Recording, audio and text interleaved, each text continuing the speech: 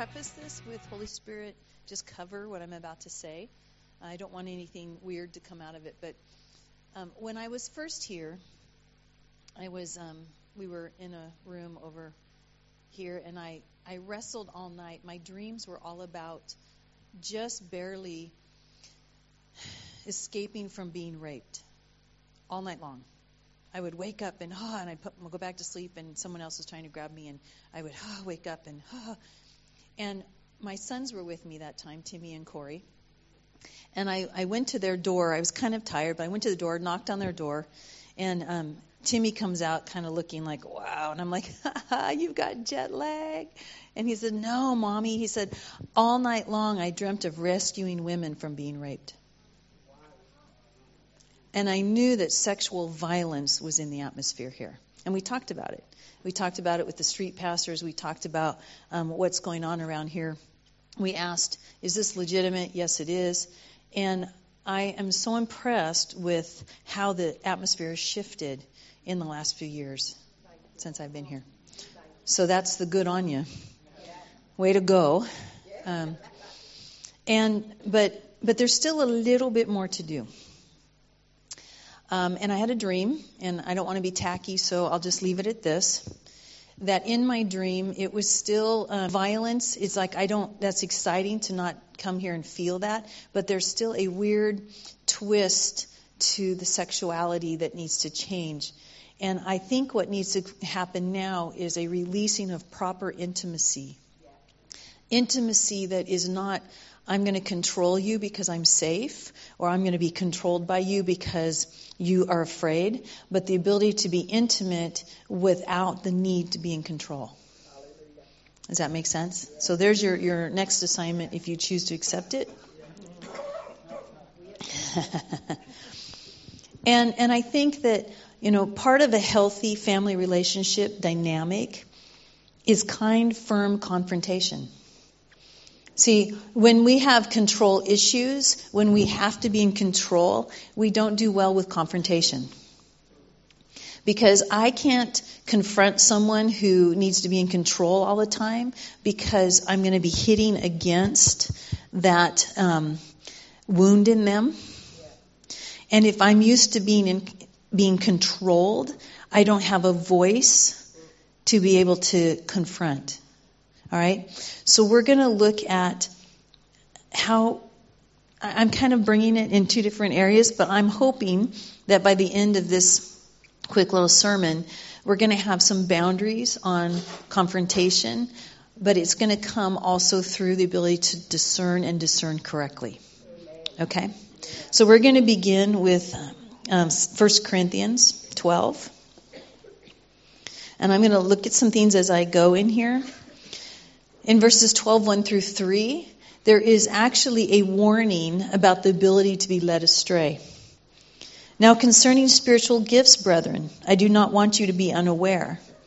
You know that when you were pagans, you were led astray to the mute idols, however you were led. Therefore, I make known to you that no one speaking by the Spirit of God says Jesus is accursed, and no one can say Jesus is Lord, except by the Holy Spirit. And I don't think he's just saying that, okay, we're going to check the demons out here. Jesus is Lord. That's the old things like, okay, make them say Jesus is Lord. Make them say Jesus is Lord, and we'll know if it's a demon or not, right? And if they couldn't say it, it's like, oh, then we cast it out. I don't think that's just what he's saying. I think he's giving us parameters here. He said, you were led astray. And because you were led astray before you came into the church, do not be unaware that you can still be led astray. And you're going to have to connect to the Holy Spirit so that the one that is your comfort and your teacher is able to keep you from being led astray. How do we keep from being led astray? There are varieties of gifts, but the same Spirit. There are varieties of ministers and the same Lord. There are varieties of effects, but the same God who works all things in persons. But to one, okay, I'll skip there. In the scripture that I was reading earlier, it has the Spirit, the Son, and the Father. How do we keep from being led astray? we make sure that what we are discerning, what we are picking up, can be filtered through what Jesus, Father God, and the Holy Spirit are saying. Because if your character is not referring to Father God, Jesus, or Holy Spirit, you have a possibility of picking up something that is not actually coming from God. And the skew has the ability to lead you astray. Why are we in this place of discernment? 7, to each one is given the manifestation of the Spirit for the common good. As we teach today about discernment, as I teach you a little bit more about what's going on, I think for the church, this is never about you. It can't be about just you. It has to be about the church. It has to be about the common good.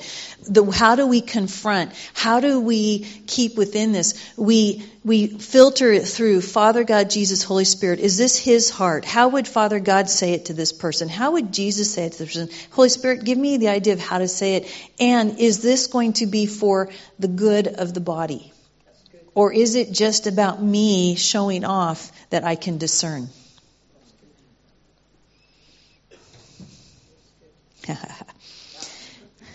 And then what in here, the gifts are available to us. To one is given wisdom through the Spirit. To another, knowledge according to the Spirit. Another, faith by the same Spirit. To another, gifts of healing by one Spirit. To another, the effecting of miracles. To another, prophecy. To another, the distinguishing of spirits or discerning of spirits. To another, various kinds of tongues. To another, the interpretation of tongues. But one and the same Spirit works these things, distributing to each of them individually as He wills. So today, as I talk about discernment, I am not putting discernment above the other gifts. But I feel like we need to bring discernment back into the church. I think that we have gone through extremes. And I'll talk about those in a minute, the extremes that have happened. And I think discernment kind of got kicked out of the church. And I think it's been given a bad rap for good reasons. And I think if we keep it within the boundaries of God, that we can bring this gift back in a way that edifies the body. C.S. Lewis, I love the quote that he said, that the enemy always sends distractions in pairs of opposites. And he said, you see why, of course. The enemy relies on your extreme dislike for the one to propel you to the other. But the issue is he doesn't care which one you get stuck in. He just wants you distracted from truth, right? Okay. So what happened in the late 70s, early 80s in the church was this wakening up to that we are in a war, Ephesians 6, that we fight not against flesh and blood, but powers, principalities, authorities, and dominions, right? And so what happened is we got this sense of, okay, we're going to discern and we're going to fight. And so over here, everything became, oh, there's a demon here, there's a demon there. And we just began fighting. We're going to struggle and we're going to, we're strong in God. And we're fighting and fighting and fighting. And in this place of everything was demonic, discernment moved outside of the boundaries and became a calling out of everything you've done wrong. A calling out of, and you're carrying this spirit. And poor little Sally's like, I'm not Jezebel, I'm really not. And you've got this. And so discernment actually became almost an arrogant way of being superior because we could discern. And there was no way to challenge me because you just don't have the gift. And because of the misuse of discernment, I think it propelled most of the church. It released such fear that it propelled most of the church over to, no, really, it's okay. It's okay. Sally will get better. Just let it go. And both of those extremes are not helpful in community. Because as a community, we have to be able to confront. And in order to confront, you have to be able to discern. It was probably about 3 years ago the Lord said to me, it's time to start telling the king he's not wearing his clothes. I'm like, yeah, no, I'm not going to do that. And Lord God said, yeah, you are. I'm like, nope, not going to do that. Because what I have found in response to this fear, in response to everything that you see on someone, this ability to keep quiet because you're safer, because if you start to say, do you see control on that person? In leadership, I'm in leadership, and they're like, oh, it'll be okay. You just need to be nice. You just need to speak the gold in them. Pull out the gold, pull out the gold. I'm going to pull out the gold, but at the same time, I might be moving some of your teeth out with you. Because sometimes the gold is so connected, you have to be able to get into those places. Sometimes you need a root canal. But it's that place of being able to say, I see it. I'm not mad at you. I'm not judging you, but I see it. And wouldn't you like to see it too? Because I bet you don't know what you're fighting against. Because I bet if you knew what you were fighting against as a good Christian, you would want it gone.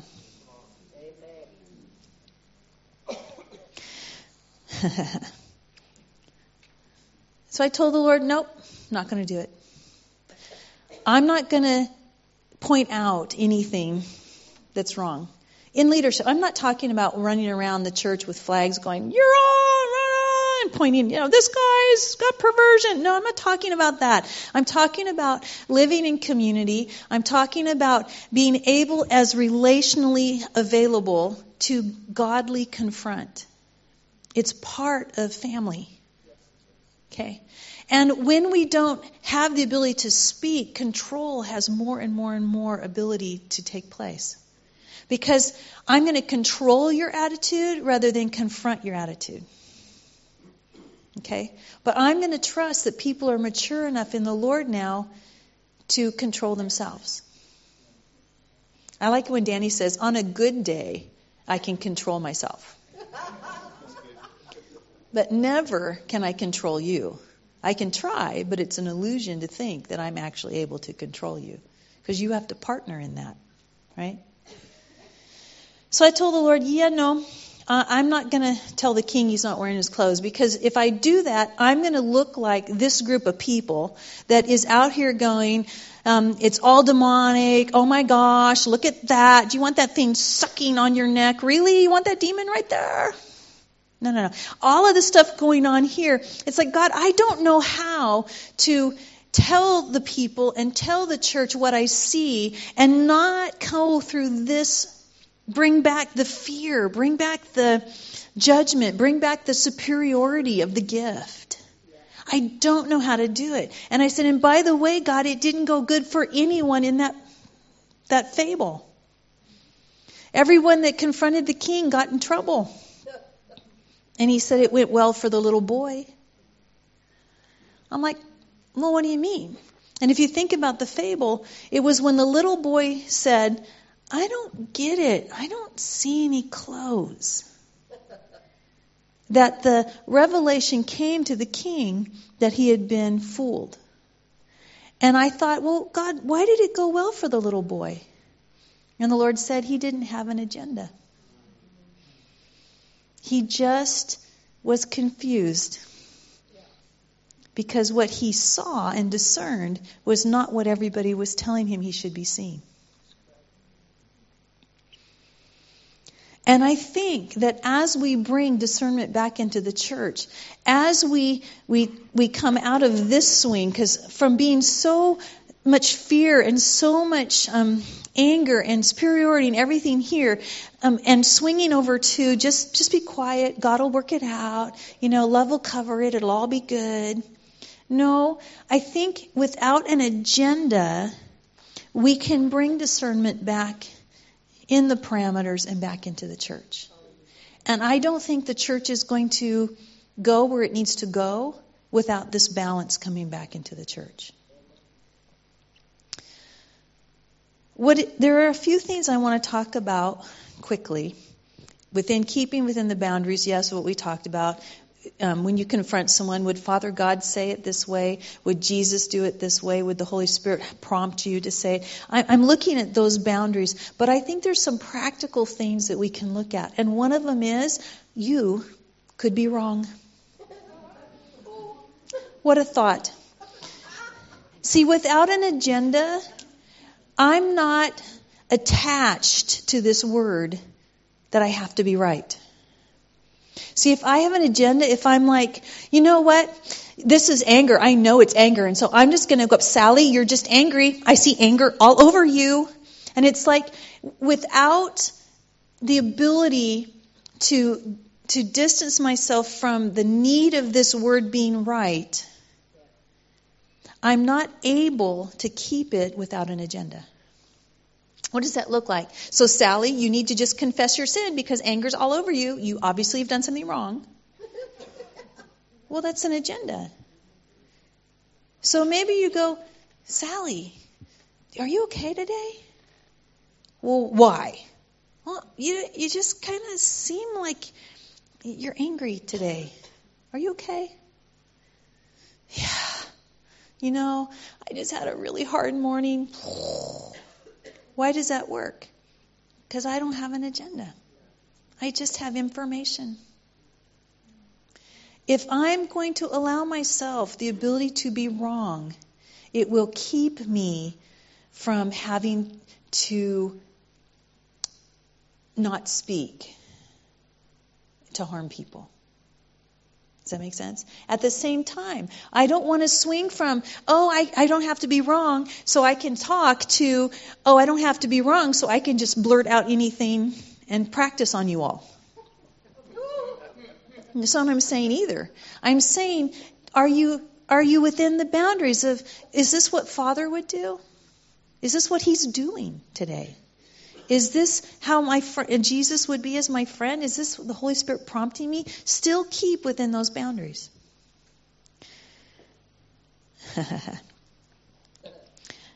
One of the things that I learned from my son is, how many of you have children? How many of you realize you're probably learning more from them than they've learned from you? Right.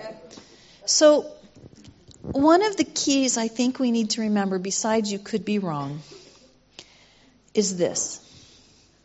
We were in church, and I had dropped Timmy off, and I went to park, and if you're at Bethel, or even here, it's like parking. You have to figure out where the parking. So I drop him off. So he's already in worship. Worship's going on.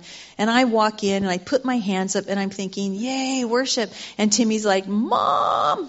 I'm like, what? He goes, what's in this atmosphere? Instantly, I just picked up sexual sin. I'm like, dang it. This is worship. This is church. This should not be in the atmosphere. And I'm inviting him to learn. So I say, what do you think it is? He's like, sexual sin. Oh, dang it. Yep. Mom. Yeah. Where's it coming from?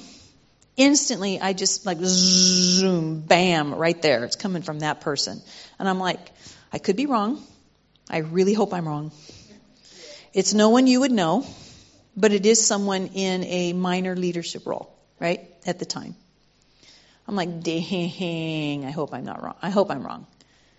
So I say to Timmy, well, where do you think it's coming from? He's like, him. I'm like, shoot, dang it. Now we got two of us. Now, you can have a collective wrong. You can both be wrong. So you still have to be careful. So I'm thinking, okay, what do I do? I'm a leader of the church, and if he has opened a door, if he's done something with perversion, I probably need to confront that as a family member. I need to confront that. But my relationship with him is not a great one, so that bridge is kind of tenuous. So I know what I'll do. I'll have my husband confront him.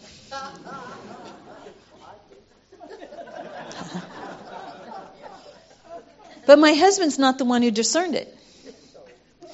So Timmy says, Mom, what should we do?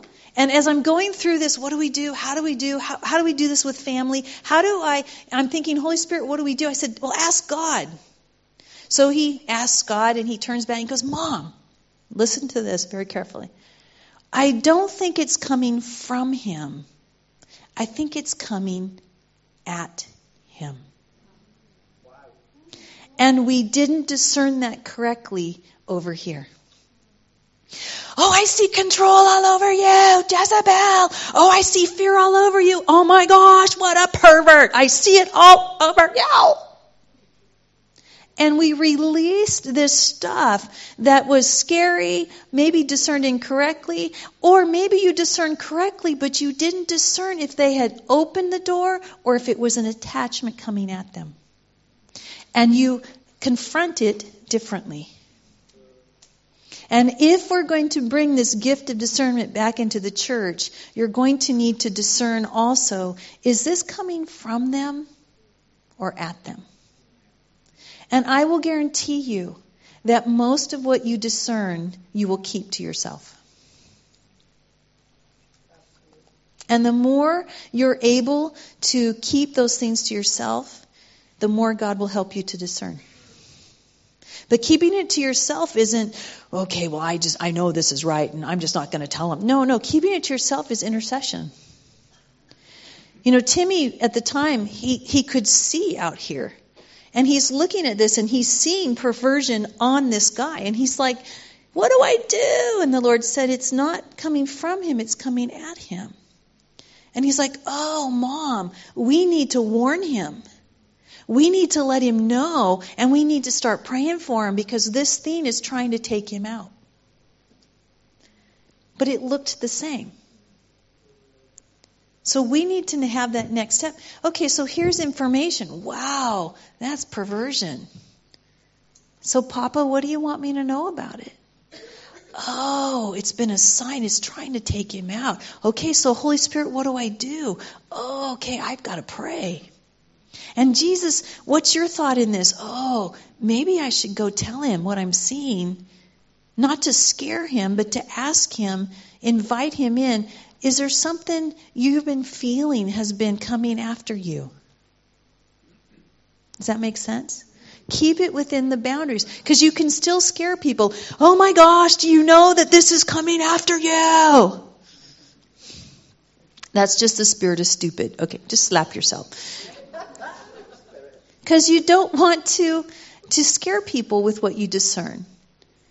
Before you confront someone, do business with the Lord. Am I supposed to confront? Okay, take off the lens of fear. I'm afraid to confront. No. Am I supposed to confront for their good, for the good of the body? And if I am, then how am I supposed to do it so that it turns out to be good for the body? And not just good for me to get it off my chest.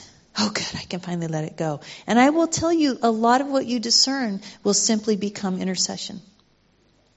And you will win battles no one on earth will ever know you won for people.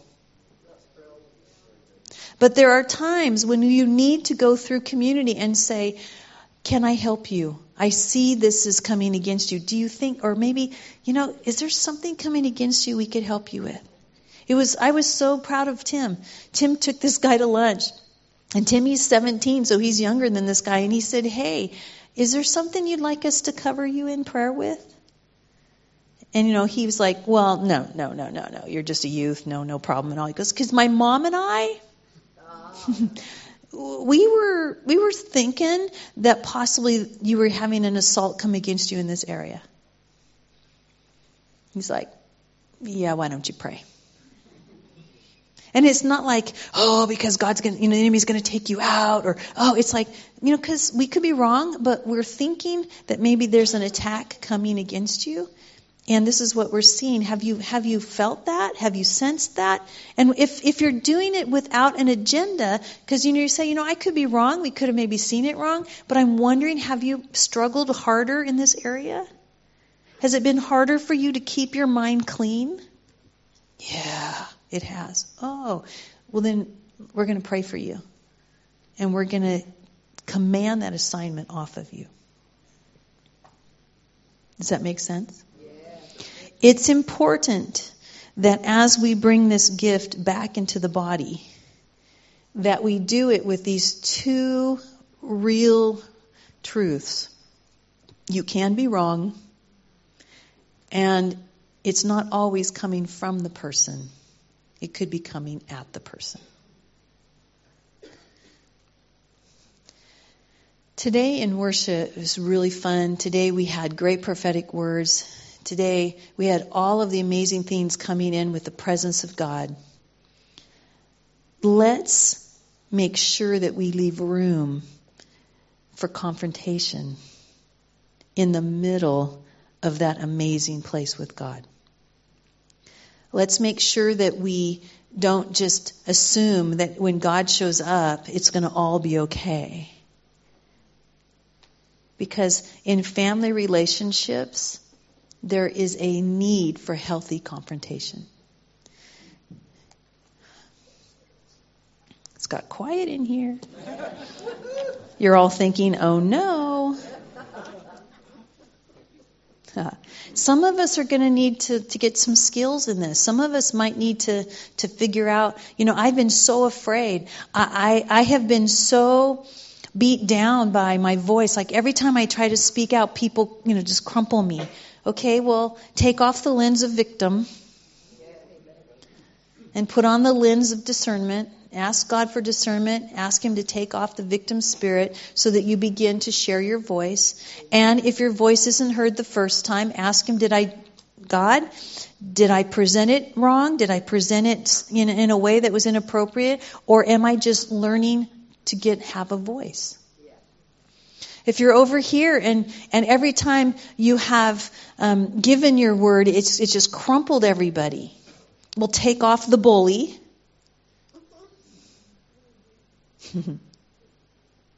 And present it as information. So many times we are terrified to confront. And because we don't have the proper intimacy as a family, we swing between the bully and the victim. And it's time for us to not be controlling in either way.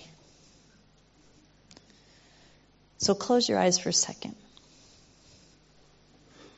And I want you to ask the Holy Spirit this. I want you to say out loud, Holy Spirit, have I been a bully with other people? Have I been afraid, so I have bullied people? Well, I repent. And Holy Spirit, have I been bullied by people who don't want to hear my voice? Have I been silenced? Then I forgive. I forgive people who are afraid of confrontation. And I forgive myself if I have confronted in a wrong way. Because we're bringing discernment back into the church. But this time we're going to do it right. And it's going to edify the entire body.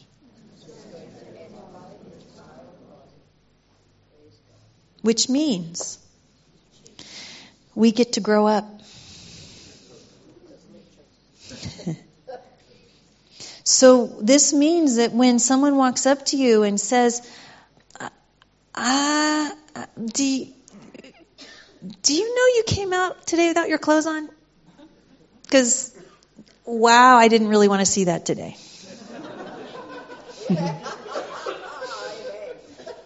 What does that look like?